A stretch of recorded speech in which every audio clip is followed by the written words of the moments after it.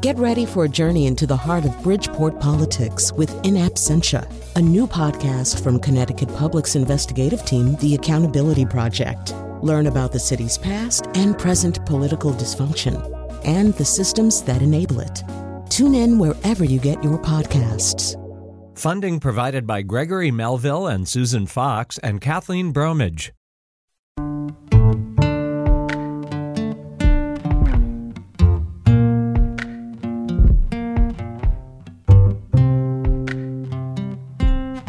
This is Where We Live on Connecticut Public. I'm Lucy Nalpathanchel. Secretary of the State contenders, Democrat Stephanie Thomas and Republican Dominic Rapini, had been scheduled to meet in a Connecticut public debate last night. But Rapini canceled due to unforeseen circumstances. That's according to his campaign. And there are now efforts to reschedule that debate before Election Day, November 8th. But today, Where We Live, we talk more about Rapini and Thomas's campaigns with News 12 political reporter John Craven. Plus, former Secretary of the State Denise Merrill joins us later to discuss the early voting in Connecticut campaign she's leading. And we explain more about the ballot question before voters this November. Now, what questions do you have about Connecticut's general election? You can join us too, 888-720-9677. That's 888-720-WNPR. Share a comment on Facebook or find us on Twitter at Where We Live. John Craven joins us now on Zoom. Again, he's News 12's political reporter. John, welcome to the show. Thanks. Long-time listener, first-time caller. I love it. So to be honest, I was pretty disappointed that last night's debate was canceled, John. I don't know about you, but I just felt like it was the general public's first chance to really hear a good bit from both candidates. Your thoughts? Yeah, I was too. I think we were expecting some fireworks. I mean, look, Dominic Rapini is not a wallflower, so I don't think it was from a lack of wanting to debate. He has a lot of opinions. He's very vocal about them, so hopefully everything's okay with him and his family, and hopefully we can reschedule. But, I mean, you really could not pick two more different candidates than Rapini and Stephanie Thomas. So break it down for us, for some listeners who may not be following this. It's one of several constitutional offices that are up for on the ballot this November. So you mentioned Representative Stephanie Thomas, who's a Democrat, and Republican Dominic Rapini. They're very different in their platforms. So break it down. Yeah. So in some ways, they're actually more similar than you might think. I mean, look, when we think about Connecticut elections, just like every other aspect of state government, you're dealing with some very old computer systems. Both of them see this as a priority. It was a priority for Denise Merrill, too. Upgrading the computer systems. And again, we run into this in Connecticut all the time, right? You have 169 towns. They don't really work with each other all that well, and they all have sort of their own registration systems. So the Secretary of the State's office has really tried to sort of get everyone upgraded. There's a closed network that, connects those computers so that they can report results. Both of these candidates want to upgrade that. They do both want to deal with security, but kind of where the rubber meets the road here is how much is election fraud an issue, right? And if you look at Dominic Rapini, you can't really deny, some of the tweets that he's put out in the past. After the 2020 election, he was either tweeting or retweeting a lot of conspiracy theories and false claims about Dominion voting systems, their machines, about the electoral count in swing states like Pennsylvania. He has since backed off of those claims. Another thing about Rapini is that he ran an election security group that got a rare rebuke from state regulators for filing so many of what they called, frivolous complaints. Rapini is now sort of distanced himself from that group too. But those are things that, he's going to have to answer for. Certainly Stephanie Thomas would have brought them up in a debate. Stephanie Thomas is really focused on more of what a lot of what Democrats focus on, and that's expanding voter access. And that's something we're going to be talking about later in the show too, these constitutional amendments. Right. And Dominic Rapini, so I believe he's a salesman for Apple. He's a football coach. He lives in Branford. What got him interested in this particular, to run in this particular race? I think it's I think it's what a lot of people, say when they first run for office, that he felt like that he could make a difference, that he was frustrated with what he sees as a lack of election security. And, you mentioned his technology background. That's something that he's sort of pitched as why he would be good for this job. Again, there are real technology shortcomings in our election computer system. He feels like he's really well suited to do the upgrades.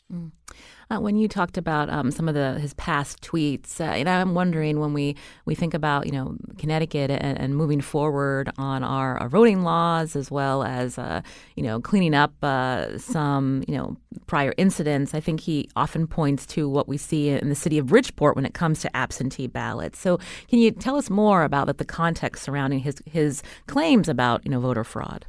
Yeah. So it really comes down to what constitutes absentee ballot fraud and how that relates to election security, right? We have had these instances, notably in Bridgeport, as you mentioned, but there have been other communities too. But a lot of the issues that we've covered in Bridgeport have more to do with the campaigns themselves. They have canvassers, volunteers, right? And so Bridgeport has a lot of folks who live in senior centers who can't go out to physically vote. And so a big strategy for campaigns, especially for the Democrats, is to get volunteers to go to these senior centers and help people apply for an absentee ballot and then facilitate them getting these ballots and making sure that they actually vote. That's been decisive in a lot of Democratic primaries in Bridgeport. The issue that tends to come up a lot there are either canvassers accused of signing the application or the ballot itself for the person, having people apply for ballots who aren't qualified, who don't qualify for a ballot. That was the issue in the Democratic primary for mayor back in 2019, I believe. The Ganim campaign, the Joe Ganim campaign, was accused of pressuring people to vote absentee for him. But again, a lot of those issues have to do more with the canvassers and the volunteers themselves. You don't really hear a lot of complaints about the security of absentee ballots themselves. And I think that's something that Rapini is going to have to answer for. Stephanie Thomas has made this point, and so has Denise Merrill a bunch of times, that the security of the ballots themselves is rarely an issue. You're hearing John Craven here where we live. He's News 12's political reporter as we talk more about the race for the next Secretary of the State here in Connecticut. Again, Democrat Representative Stephanie Thomas from Norwalk running against Republican Dominic Rapini of Branford. That debate last night needing to be rescheduled. If you have questions about this race or about the general election ahead on November 8th, you can join us too, 888-720-9677, or find us on Facebook and Twitter at Where We Live. I'm looking at what he has said, Dominic Rapini, when we talk about improvements, John. He's suggested watermarks on ballots, new digital scanners, and a service strategy so cities and towns can afford upgrades. That all makes sense. When we think about these both being endorsed candidates, what has Representative Stephanie Thomas offered up for her plans to bring innovation to the Secretary of the State's office? Yeah, to be honest, they really don't differ that much in this regard, right? Both of them agree that there are technology improvements that need to be made. I think both of them want to work a lot with the towns. Again, you think of elections really aren't nationwide or even statewide, right? I mean, they're really done at elementary schools and community centers, precinct by precinct, town by town. And so really, you're almost having 169 different elections. And each town They have their own registrars, they have their own system, they sort of all do it their own way. So I think both of them have pointed to a lack of uniformity in the way all the towns do the election, and again, some technology shortcomings. So they really don't differ that much. I think the way that they really differ is that, I think Rapini is going to push for election security measures sort of above and beyond what we've seen before. I mean, if you can only look at states, like Georgia, for instance, right, that have passed more restrictive voting laws, have pushed for maybe signature verification, which the Democrats in Connecticut have fought back over and over again. I think those are the kind of measures that Rapini would push for that Stephanie Thomas feels like just aren't necessary. Coming up, we're going to be talking more about the early voting ballot question ahead. But when we think about early voting, what has Dominic Rapini said about that coming to the state, or even expansion of absentee ballots? We had him on our Weekend Power and Politics show when he first got the nomination a couple months ago. I believe we asked him about that, and I don't believe he's opposed to it. And Stephanie Thomas obviously is fully in support of it too. I think he's a little more wary about no excuse absentee balloting. That's really where conservatives have more concerns. I think most conservatives, I don't want to speak out of turn here, but most conservative politicians I've talked to seem to be okay with in-person early voting with certain bumper guards, safeguards in place. I'm looking at WTNH when they spoke with Mr. Rapini. He did say he would support early voting if the legislature came up with the extra funds needed to support the additional staffing of part-time election officials. So that's interesting. And before we head to break, John, when we think about the role of Secretary of the State, obviously the state's top elections official, but they're also involved with business registrations. And so I'm wondering if either candidate, that's really sexy. Either candidate talked about, again, innovations and helping with that part of the office. I'll be honest. I have not asked them a ton about that. But I mean, look, you're right. It's actually a major part of the job, and it's not sexy. It doesn't get talked about a bunch. But, again, we have really outdated computer systems in state government. That's been a big push of the Lamont administration to try to get those upgraded. So I would suspect that both of them are going to be looking for more funds and maybe more people to do those upgrades. Again, you're hearing John Craven, who's News 12's political reporter. He's going to stay with us as we talk more about early voting. Again, this is a ballot question before voters this November. If you have questions about it, you can join us 888-720-9677 or find us on Facebook and Twitter at Where We Live. John, I have to ask, when we think about the Secretary of the State's race, is this assumed that the Democrat in the state of Connecticut would win? Is this an uphill battle for Dominic Rapini? What are you hearing?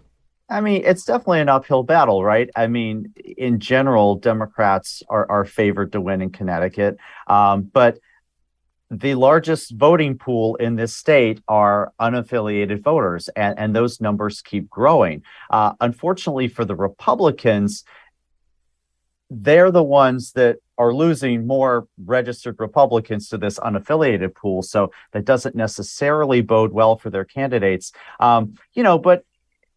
It's the same battle that's playing out in the Republican Party nationwide, right? I mean, this battle between sort of traditional New England style Republicans, the Lowell Weicker types, and a more hard right Republican like Dominic Rapini. And it's very interesting. I mean, look, the Republican Party nominated two farther right candidates for the ballot, Leora Levy for Senate and Dominic Rapini for Secretary of the State. So I don't know. It's going to be really interesting to see how voters respond to that. But yeah, I mean, just by pure registration numbers alone and past history, the Democrats should have the advantage here. You're listening to Where We Live on Connecticut Public. I'm Lucy Nalpathanchel. Again, coming up, former Secretary of the State Denise Merrill will join us. She's leading a campaign to inform voters about the early voting ballot question this November. You can join us, too, with your questions, 888-720-9677. That's 888-720-WNPR. Or find us on Facebook and Twitter at Where We Live.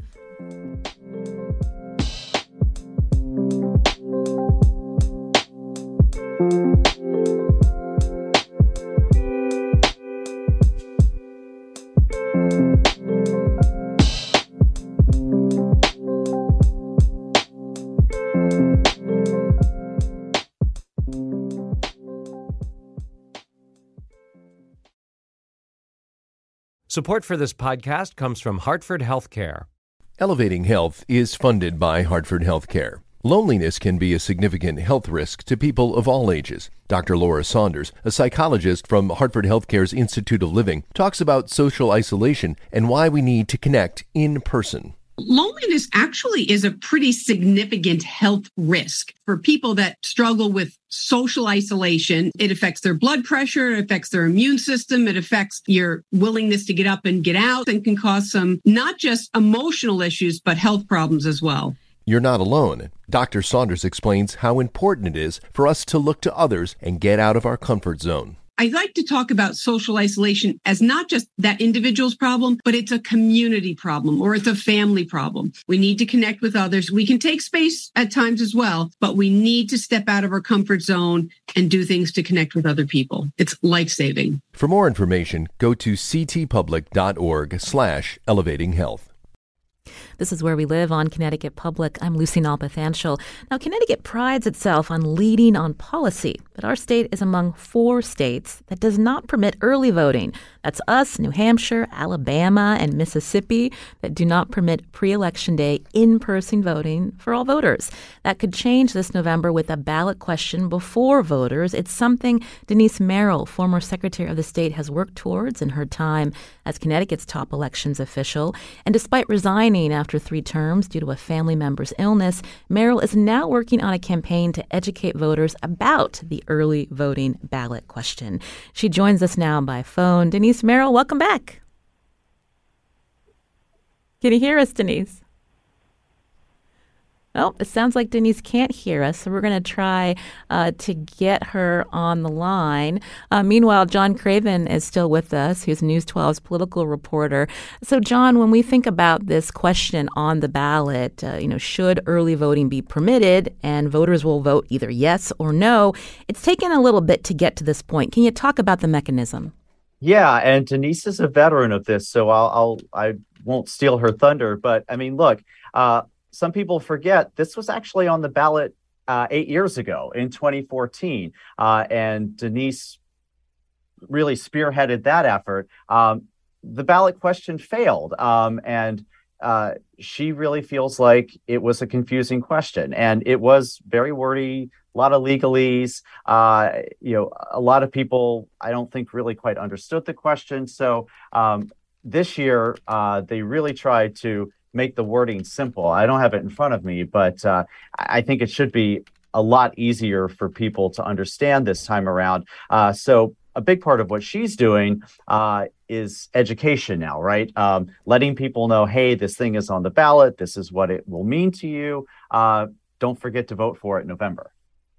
Right, and you can join us if you have a question about that ballot question. Our number, 888-720-9677, or find us on Facebook and Twitter at Where We Live. While we wait to get Denise Merrill on the phone, Aaron from New Haven is calling in. Aaron, can you hear me? Aaron, can you hear me? Well, it looks like the caller cannot hear me, so we're going to have to figure out this tech issue. So, John Craven, looks like it's you and me. Again, we're here to talk about early voting. Again, this ballot question before voters this November. But I'm wondering maybe if we just focus right now on access to absentee ballots. That was expanded this year. So, from your reporting, can you talk about what happened and what that means for this upcoming election?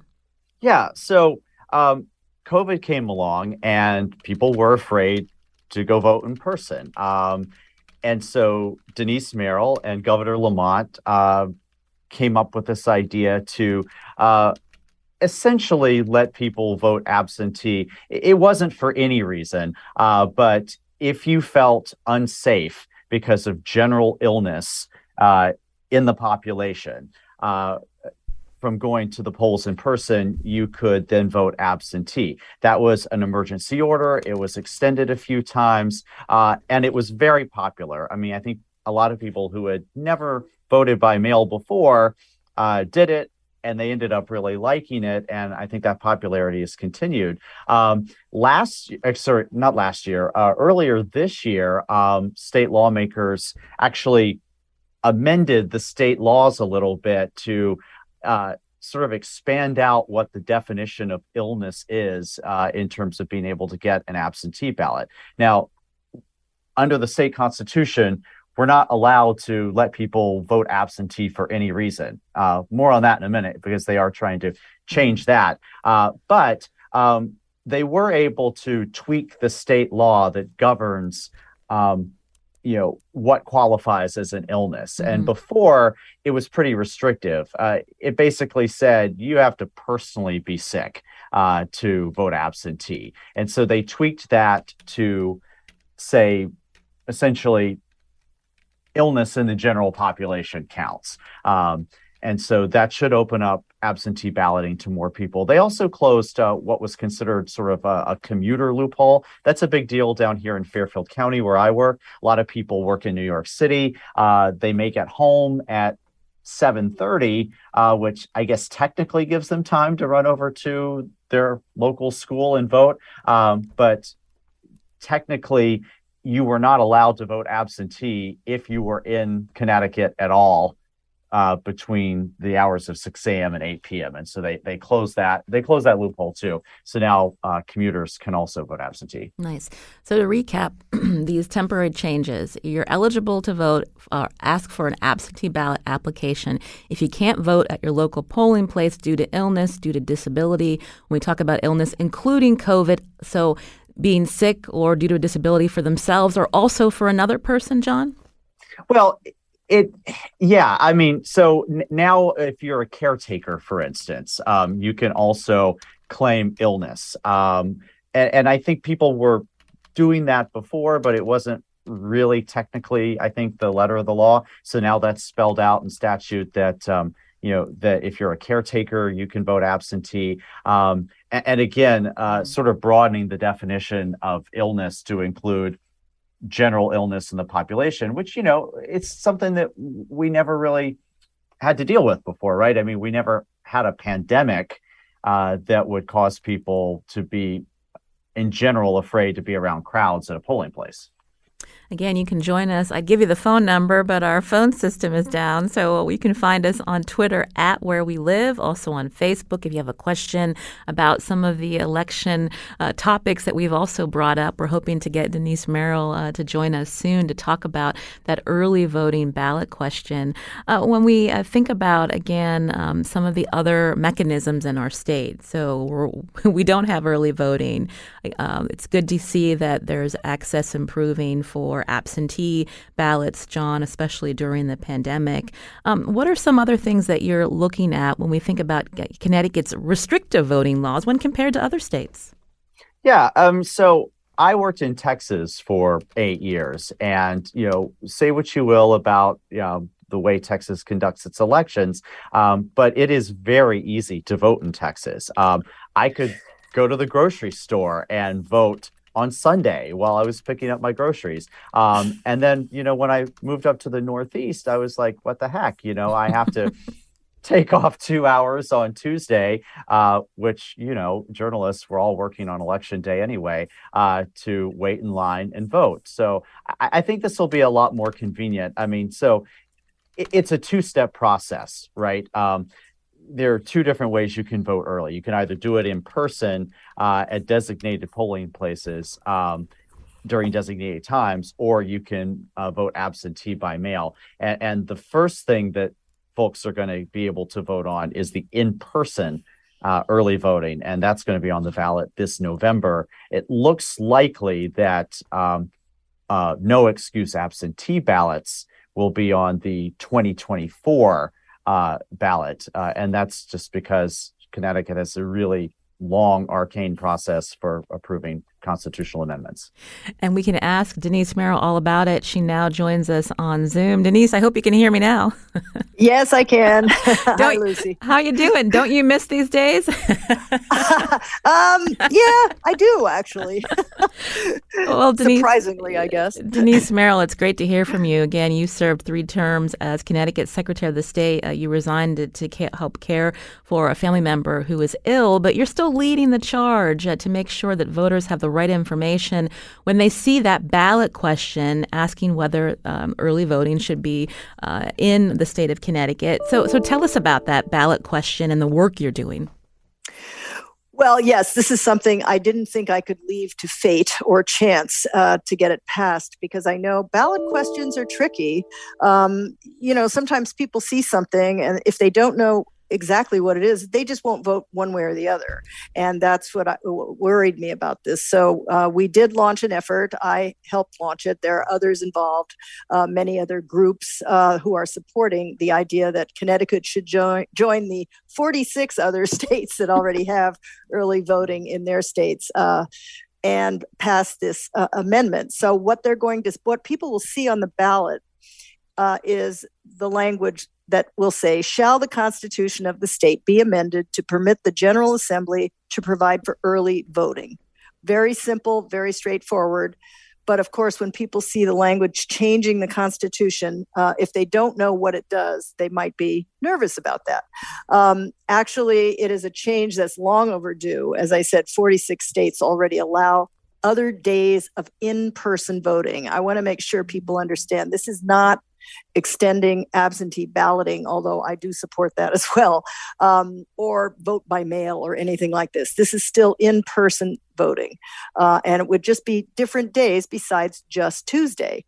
For years, people have said, why are we voting only on Tuesday in November? Mm-hmm. While that might be easy for some people, and I heard all the narrative John was relating about his experience in Texas, there's a lot of people for whom it is not so easy, and they don't have time to stand in line or even go to the polls because they have other obligations. I think of working parents, seniors, for example, voters with disabilities, et cetera, et cetera. And I think it really became clear during the pandemic when people really could not get to the polls for a variety of reasons. Mm-hmm. And so suddenly I think this has attained more attention than it had before. And again, when I talk about you leading this effort, this is the Yes for Freedom to Vote Early campaign. So this is a nonpartisan referendum committee registered with the State Elections Enforcement Commission. You're allowed to raise money to promote the issue among the electorate. So far, this question on the ballot seems pretty straightforward. That was not the case in the past. So that's a good thing, Denise. Yes, and we didn't leave it to chance this time. We wrote the language right into the legislation that created the ballot question. Mm-hmm. So I hope that people will see it, understand that it means that we will provide more access for people to voting, which I think everyone wants. And it did have a pretty healthy bipartisan vote this time around. So I'm hopeful that there will not be any kind of organized opposition to this. You never know, though, until the last minute. Some people still feel like we shouldn't be changing anything, and that, it's no secret that across the country, there have been many efforts to turn back some of the reforms that have been made in voting. So we are literally the only state this year that's providing more access to the ballot for our citizens. Right. And now when we talk about the vote ahead for the ballot question, if registered voters approve this ballot question in November, what happens next? So now it goes back to the state legislature to finalize the rollout?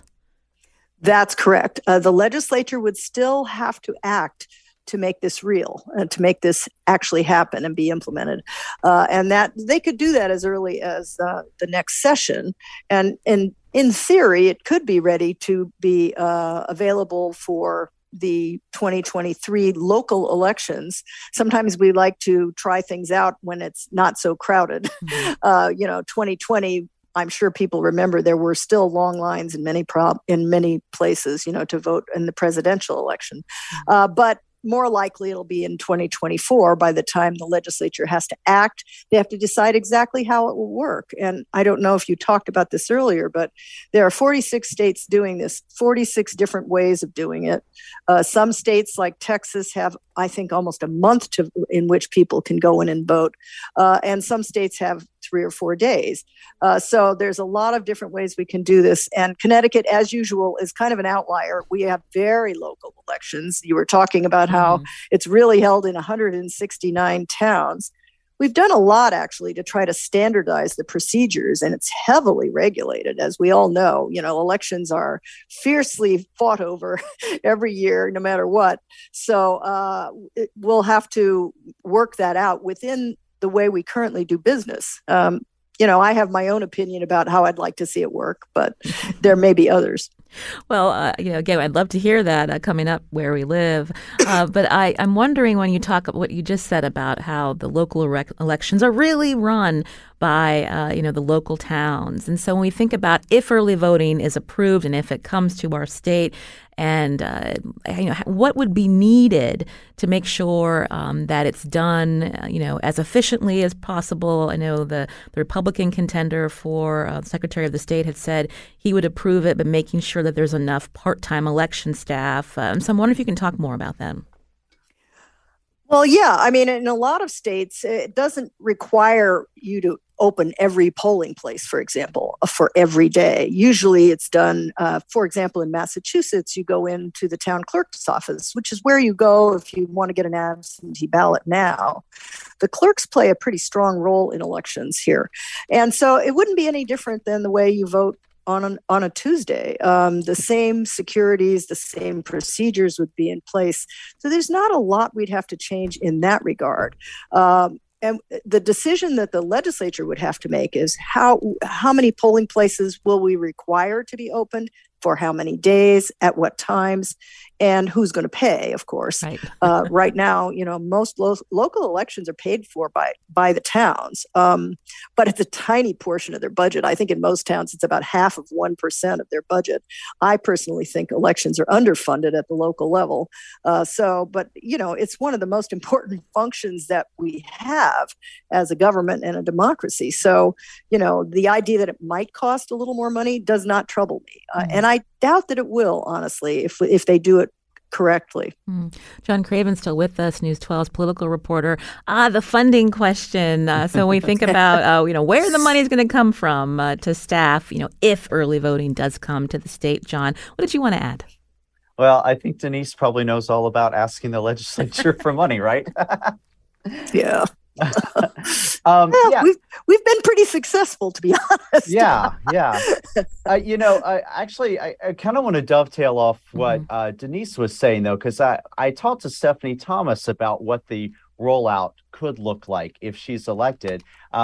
She said that if she becomes Secretary of the State, she really doesn't see this happening in 2023. Although I think Denise makes a good point that local elections are sort of a good test run before you have a statewide elections in 2024. Although I think in 2024 most of our elections would be congressional races. But she told me that she doesn't really see this rolling out until 2024 because she wants to really give the towns time to get ready for it. And I asked her how long she thinks people should be able to early vote. And I was sort of surprised. I think she said that she only envisions it being a couple of days, maybe about a week or so before the election. And Denise is right. Some states have open early voting very early and do it for almost a month. And again, there are questions about how many polling places there are. Most states, it's not all the polling places that you would have on actual election day. Like, for instance, I live in New York State, and I have an early voting polling location that's considerably farther away than my neighborhood polling location on election day. And New York started early voting, I want to say in 2020 was the first year that we did it. Again, that's John Craven, News 12's political reporter. Denise Merrill's also here with us, former Secretary of the State for Connecticut, who's now leading this campaign to educate voters about the ballot question before you this November. Should early voting be permitted in our state?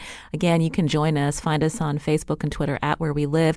We did get a tweet, Denise. New Haven Votes wanted to hear your perspective on whether you support a state-level Connecticut Voting Rights Act, similar to the one just passed in New York, to provide an additional mechanism for voters to challenge unfair or inequitable voting policies. And how can we get it across the finish line through the legislature? What can you tell us? This issue came up last year, really in response to what we've seen around the country in terms of really attacks on voting rights and, in some cases, violence, even against election officials. I have to say, I'm very glad we have not seen a lot of that in Connecticut. So this issue hasn't been as big an issue as it has been in some other places. But I do support the idea that we would have a Voting Rights Act in Connecticut. I think it would be helpful because it would give citizens more rights to challenge what they see. We already have a pretty strong system in place to challenge anything that people see at the polls, whether it be, what they consider improper actions.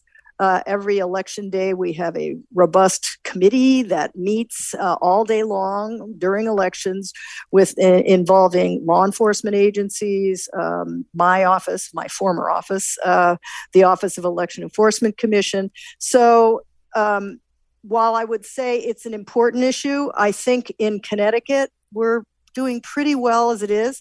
Nothing is forever, though. And so I think the idea that you could get it through the legislature, it might be possible. I didn't see a lot of opposition to it as much as I saw kind of other things being a higher priority in elections. John, so this act concerning election and state voting rights proposed last session but did not pass, as Denise mentioned. This would have built on the Voting Rights Act of 1965. What can you tell us about this session and why this was stalled? Yeah, Denise hit it on the head. I mean, it just sort of got caught in the last minute shuffle. Even though lawmakers have 3-4 months to get their business done, they always seem to wait to the last second to vote on a lot of these really big bills. And I'll give Matt Ritter, the current House Speaker, a lot of credit. He has really done a good job of trying to space the calendar out and make sure that there's time to get priority bills passed. That has not always been the case previously, where a lot of things just got bunched up to the last second and a lot of things fell by the wayside. In terms of sports, you could say he's really good at clock management. But this is just, again, one of those things. I know it was a high priority for the Secretary of the State's office. It didn't quite get voted on, but I suspect once we get past the 2022 elections, we're going to have a new legislature in place. Lamont or Stefanowski, whoever wins, is going to come in with a mandate, and I think we'll sort of hit a reset there, and I suspect there'll be more time to debate it then. Before we let you go, Denise Merrill, you were still Secretary of the State when the hiring process began, I believe, for an election analyst to tackle misinformation. We did not receive an update from the current Secretary of the State's office on the status of the hiring. But can you speak to the continued concerns around misinformation as we get to the midterms and, of course, the presidential election in 2024? Sure. Yeah, this was a very high priority for me when I saw what started going on, even here in Connecticut, around really crazy kinds of conspiracy theories, misinformation that was passed around on the internet that we needed to know about before we found out about it. Because by the time we found out about some of these things, it was too late to dispel the myth, whatever it was. I mean, we had one myth going around about someone had seen a truck full of ballots and the ballots were spilled all over the highway and therefore they weren't going to be counted. It was completely mythical, yet it took off in an actually kind of astonishing way. So that was why it was such a high priority to get someone on staff who could monitor some of this. And so we would find out about it in time to put out, corresponding right information, correct information about what was going on. And so I'm sorry to say, I don't know if that person has been hired. I hope so. I know you have to do, quite a search before you get these positions in place. But the idea is that person would look to things going on about Connecticut only. It's not a great with one person, you can't do a lot of searching, but you have someone who's there watching what's going on and maybe giving us the information about the kinds of questions out there. Mm-hmm. John Craven, do you want to add to that with any of the reporting you've done on, the funding for this misinformation officer and, what's the holdup? Yeah, well, it hasn't been popular in some circles. Let's just put it that way. A lot of Republicans have pounced on this idea, saying, first of all, we don't need to be spending that much money on a person to do this full time, questioning whether there's really enough Connecticut-related misinformation out there to justify a full-time salary. Could this be farmed out to another company or something? Others have suggested that, it's the information police and that they're going to censor, perfectly valid First Amendment viewpoints. I mean, I think there's some valid questions there about, what kind of power this person's going to have and what exactly is going to be weeded out. I talked to Scott Bates, who's the guy with the Secretary of the State's office, who is really sort of spearheading this project. And he said, look, we really want to get ahead of these things before they become mainstream, right? I mean, a lot of these conspiracy theories, like the box truck full of ballots that Denise mentioned, a lot of these start on the dark web, places that a lot of us don't spend a lot of time on, but a lot of conspiracy theorists do. And so they're really looking for someone who it has some experience, monitoring those types of sites, some experience about how groups like 4chan and 8chan operate, so that they can sort of get ahead of those rumors before they make it to the general population. And Scott's answer to me was that, if you want someone with that level of technical expertise, you're going to have to pay them a competitive salary to get it. That's John Craven, News 12's political reporter here where we live. Thank you, John, for that. Denise Merrill, we want to thank you for joining us, former Connecticut Secretary of the State. We appreciate your flexibility today. It's nice to be back, Lucy. Thanks for asking. You're welcome anytime. Coming up, We're going to talk with Sherry Quickmeyer, Executive Director of Common Cause. Common Cause, one of the groups critical of Connecticut's voting laws. Our laws among the most restrictive in the country. We'll hear more from Sherry right after a quick break.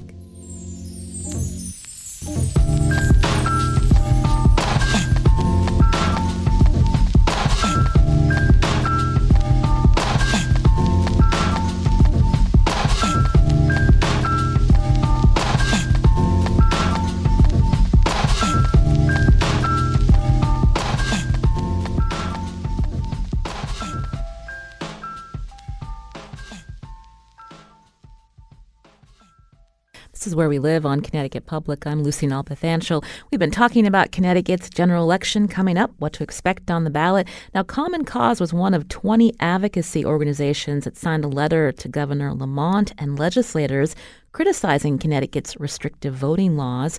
To explain, joining us now on Zoom is Sherry Quickmeyer, who's Executive Director of Common Cause in Connecticut. Sherry, welcome back to the show. Thanks very much, Lucy. It's very nice to be here. Now, in that letter, you and the other organizations stress that Black and Latino voters are disproportionately affected by limited access to absentee voting, no early voting, and longer voting lines. So talk about some of the concerns. And, we have that ballot question before us this November on early voting. So, your anticipation that some of this will be addressed moving forward. Yes, I'm actually very encouraged by the fact that we made it through 2 years of legislative sessions to get the ballot measure on our November ballot. And I think that the polling that's been done and the general consensus is that Connecticut voters support the idea of voting early. And And certainly, as the secretary mentioned, and as John Craven mentioned, there was a lot done by the governor and the secretary to make sure that people were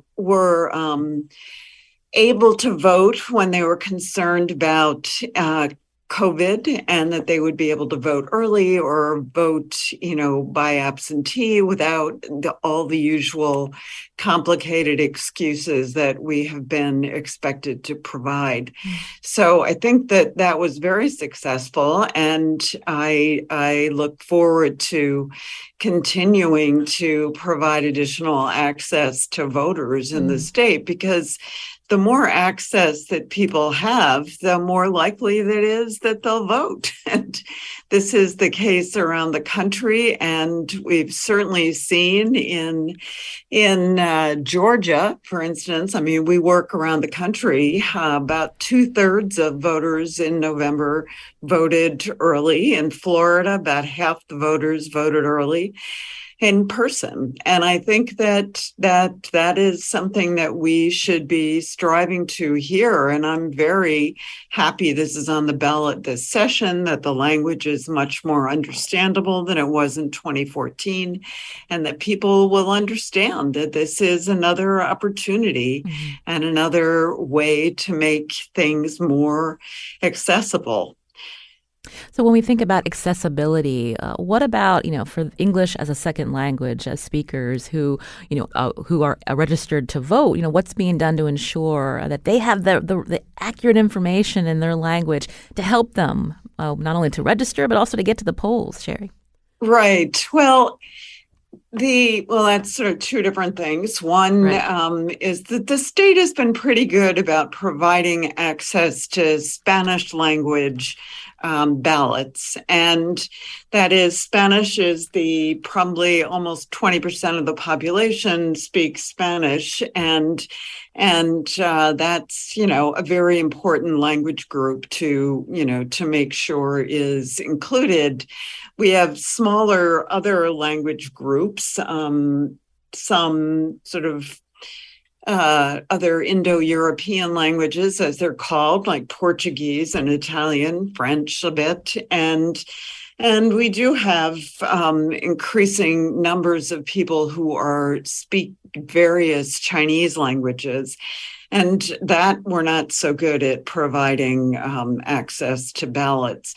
So I think we could do better. I think the Secretary's website could be more accessible for people, and not everyone has the ability to use a computer to find that information. So more information should be available at the polls or in town halls, and we would certainly encourage that to be the case. Getting people to the polls is another whole issue. And that has traditionally or historically been the case in this state, that the various party people, the apparatus that exists for the Democrats and Republicans, spend time getting their people to the ballot, to the polls. And I think we could do better than that. And I think we could do more, basically. But it is a very complicated thing sometimes, because after redistricting, some polling places were moved. People don't always necessarily know where they're supposed to go, or they get to one place and are told they have to go somewhere else. It's complicated. It is complicated. John Craven still with us, News 12's political reporter. John, you're out there talking to people, and when you think about this upcoming election, what are your final thoughts here? Well, I think we all would like voting to be easier, right? And Sherry's exactly right. I mean, if you are working one or two jobs, maybe you don't have a car and you have to take the bus to work, it's really hard. I mean, it's an inconvenience for us to, take off an hour or so to vote on a Tuesday. But, if that's your life, it's downright impossible, really, to make that time on a Tuesday. So I think that's going to be the message that Denise Merrill and the others make. to get people to approve early voting. I mean, you're really appealing to not just people's convenience, but this is a core function of democracy, and do you have time to exercise your rights as a citizen? John, and Sherry, we're almost out of time. Go ahead quickly. I did want to say that I think it's clear people do want to vote. They absolutely do. But they have kids they have to pick up after school. They have to take them to various events, and they have jobs, as John said, maybe 2 jobs. And it's complicated to make all the puzzle pieces come together to get you on a Tuesday to the polling place. So our voters now know, registered voters, look up that ballot question when you go to vote November 8th. Sherry Quickmeyer, Common Cause in Connecticut's Executive Director, and John Craven, News 12 political reporter. Thank you both so much for coming on the show. I'm Lucy Nalpathanchil. Today's show produced by Katie Pellico. Have a great weekend.